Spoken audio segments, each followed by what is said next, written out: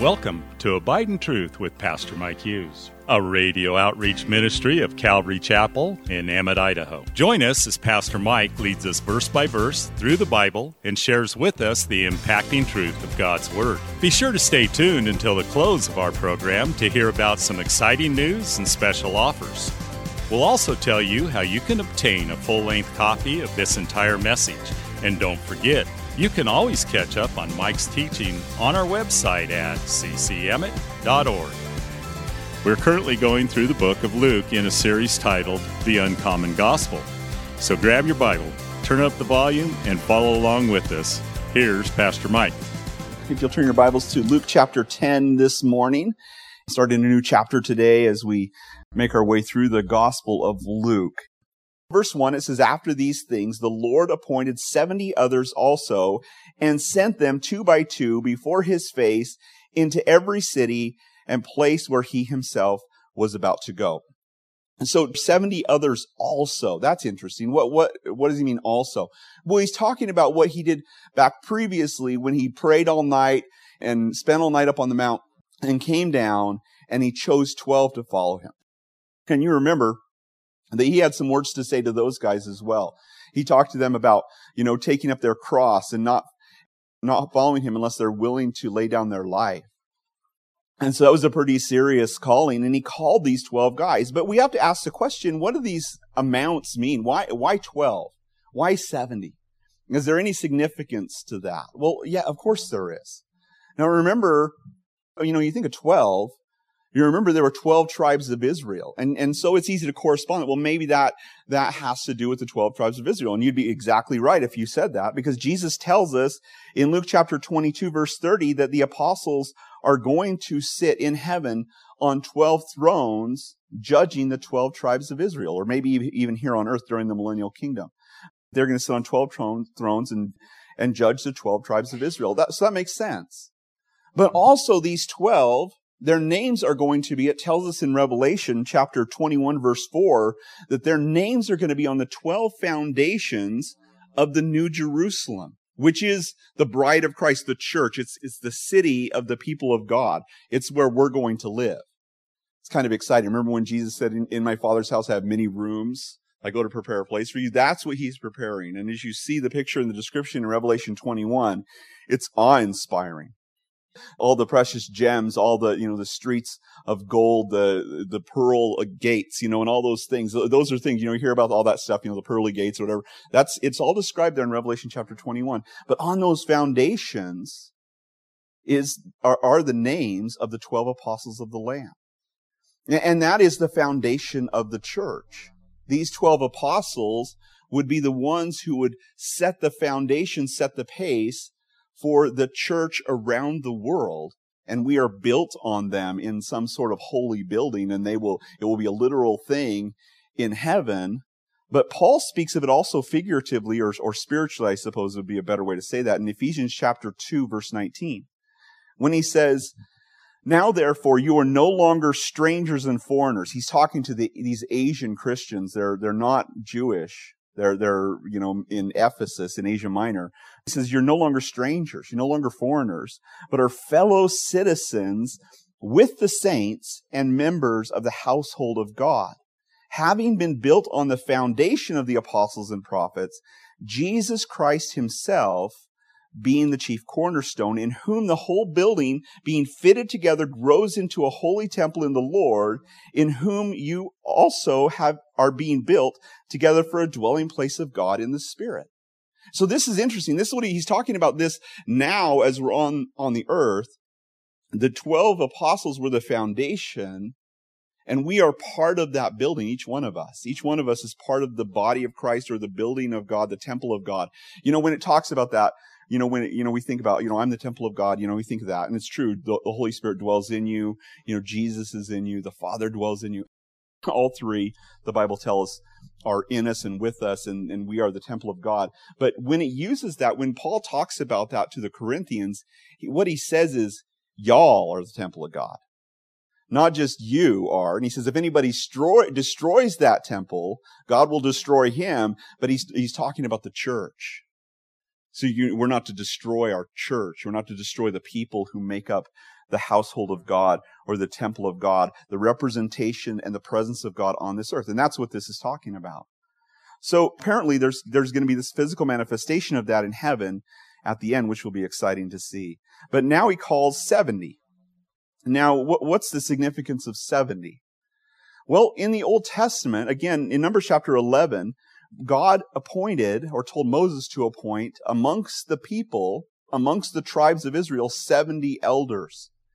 And told them to come to the tabernacle, and they all surrounded the tabernacle, and God put his spirit upon these 70 elders as he put on Moses and Aaron, and they all prophesied. Well, there was 3 guys who didn't. They stayed in town. They didn't get there in time or whatever, and they were prophesying in the middle of town because God still put his spirit upon them. And so there was 70 people who were to be the representatives of God amongst the people, besides Moses and Aaron. And this would be the foundation for an institution during Jesus' day that was called the Sanhedrin. This was the Jewish council, 70 men who were godly men.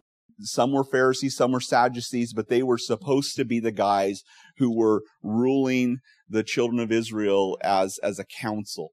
Of course, you had the high priest, and that was the kind of the head of everything. And then you had this Sanhedrin. And the Sanhedrin came from all the tribes, not just the Levites, not just the tribe of Aaron or the people of Aaron, the sons of Aaron, but actually from all the tribes.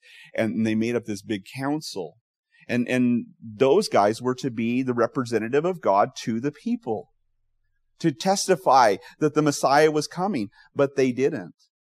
In fact, they failed at their job, and they weren't talking about the Messiah who was coming, and they would even persecute the early church. You remember when Peter and John went up to pray, and they healed the lame man, and that whole hubbub with everything, and 5,000 people were saved. The Sanhedrin got very upset. They brought Peter and John, sat them in the midst of them. Now, you have to understand that these were 70 seats that were set. The lowest seat was 15 feet off the ground, and they were kind of in this big semicircle going up, looking down at a guy way down there in the dirt, with a chain on him or whatever, who was in trouble, and they all looked down at the guy. So it's very imposing, kind of a judge's bench, but you have 70 guys looking down at you. This is what Paul stood before when Paul was arguing with the Hellenists, this is what Stephen stood before, when he was arguing with the Hellenist Jews, and Paul was a part of that. And so this is a very imposing thing, but they were not doing their responsibility to testify to the nation of Israel of the coming of the Messiah, which they should have known about. The prophecies are very clear. Jesus even said to John the Baptist, what is the Messiah supposed to do? Does he heal the sick? Does he raise the dead? Are the blind seeing? Are the lame walking? Have the poor had the gospel preached to them? That's what they should have been looking for. But it's not just that. They should have known the day. There in Daniel chapter 9 tells us the exact day Jesus would come into Jerusalem on a donkey. So they should have been prepared. But because they weren't, Jesus appoints a new 70, and he puts God's Spirit on them, and he sends them out 2 by 2. So 35 groups of 2. And this is also significant. You think of why did they go out 2 by 2? Well, we think about this, and when we do things as pairs in ministry, or multiples in ministry, we always want to do it in the way that we're sending people out for some accountability, right? They have accountability, and also mutual protection, safety. And that's what we always try to do that when we send people out on ministry, or like have somebody in children's ministry. We always try to have at least 2 people there. It's one of those things that we want to do.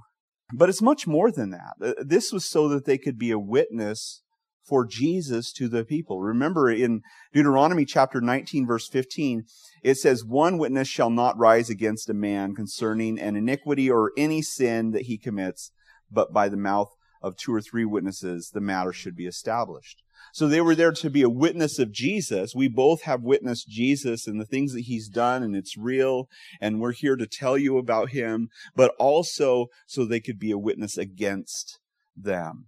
So nothing, as we look at this, what Jesus is doing here, nothing is just arbitrary. Nothing is just like, okay, well, I just decided to do that, and there was just 70 guys. No, this is very intentional. And I get that feeling, as I was studying the Gospel of Luke and going into the book of Revelation, I was thinking, man, I really, really want to have a good Jewish commentary. And I was talking to the Lord about that. I was like, Lord, I really want to have a good Jewish commentary.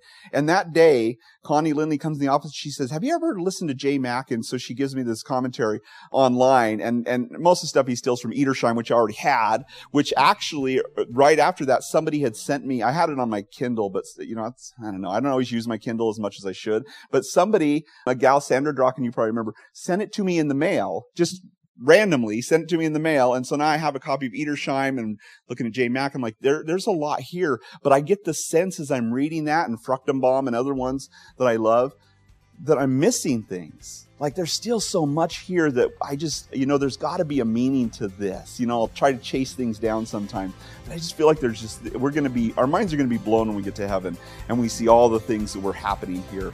And it's going to be phenomenal. Thanks again for listening to Abide in Truth with Pastor Mike Hughes. If you would like a copy of today's sermon in its entirety, call us at 208-365-0991 or send us a text at 208-991-2756. Be sure to mention today's date. You can also listen to Pastor Mike's latest message on our website at ccemmett.org. And don't forget to search for Calvary Chapel Emmett on iTunes and YouTube. Remember to hit subscribe when you're there. Thanks again for listening, and remember, always abide in truth. Until next time, God bless. Abide in Truth is a radio outreach ministry of Calvary Chapel in Emmett, Idaho. You saved my soul till the very moment when I come home. I'll sing, I'll dance, my heart will overflow. Calvary Chapel of Emmett would like to invite you to watch our services live on Facebook. You can watch us every Sunday morning at 8:30 or 10:30. Just go to our page, Calvary Chapel of Emmett, and scroll down for the live service. It is an interactive experience. While on our page, feel free to watch previous Sundays as well. So join Calvary Chapel Emmett Sunday morning at 8:30 or 10:30 on Facebook. We look forward to seeing you.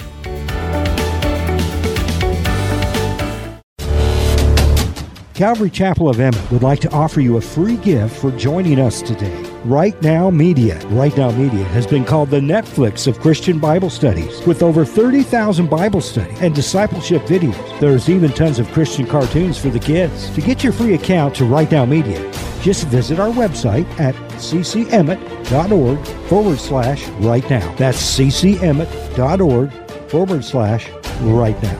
And God bless.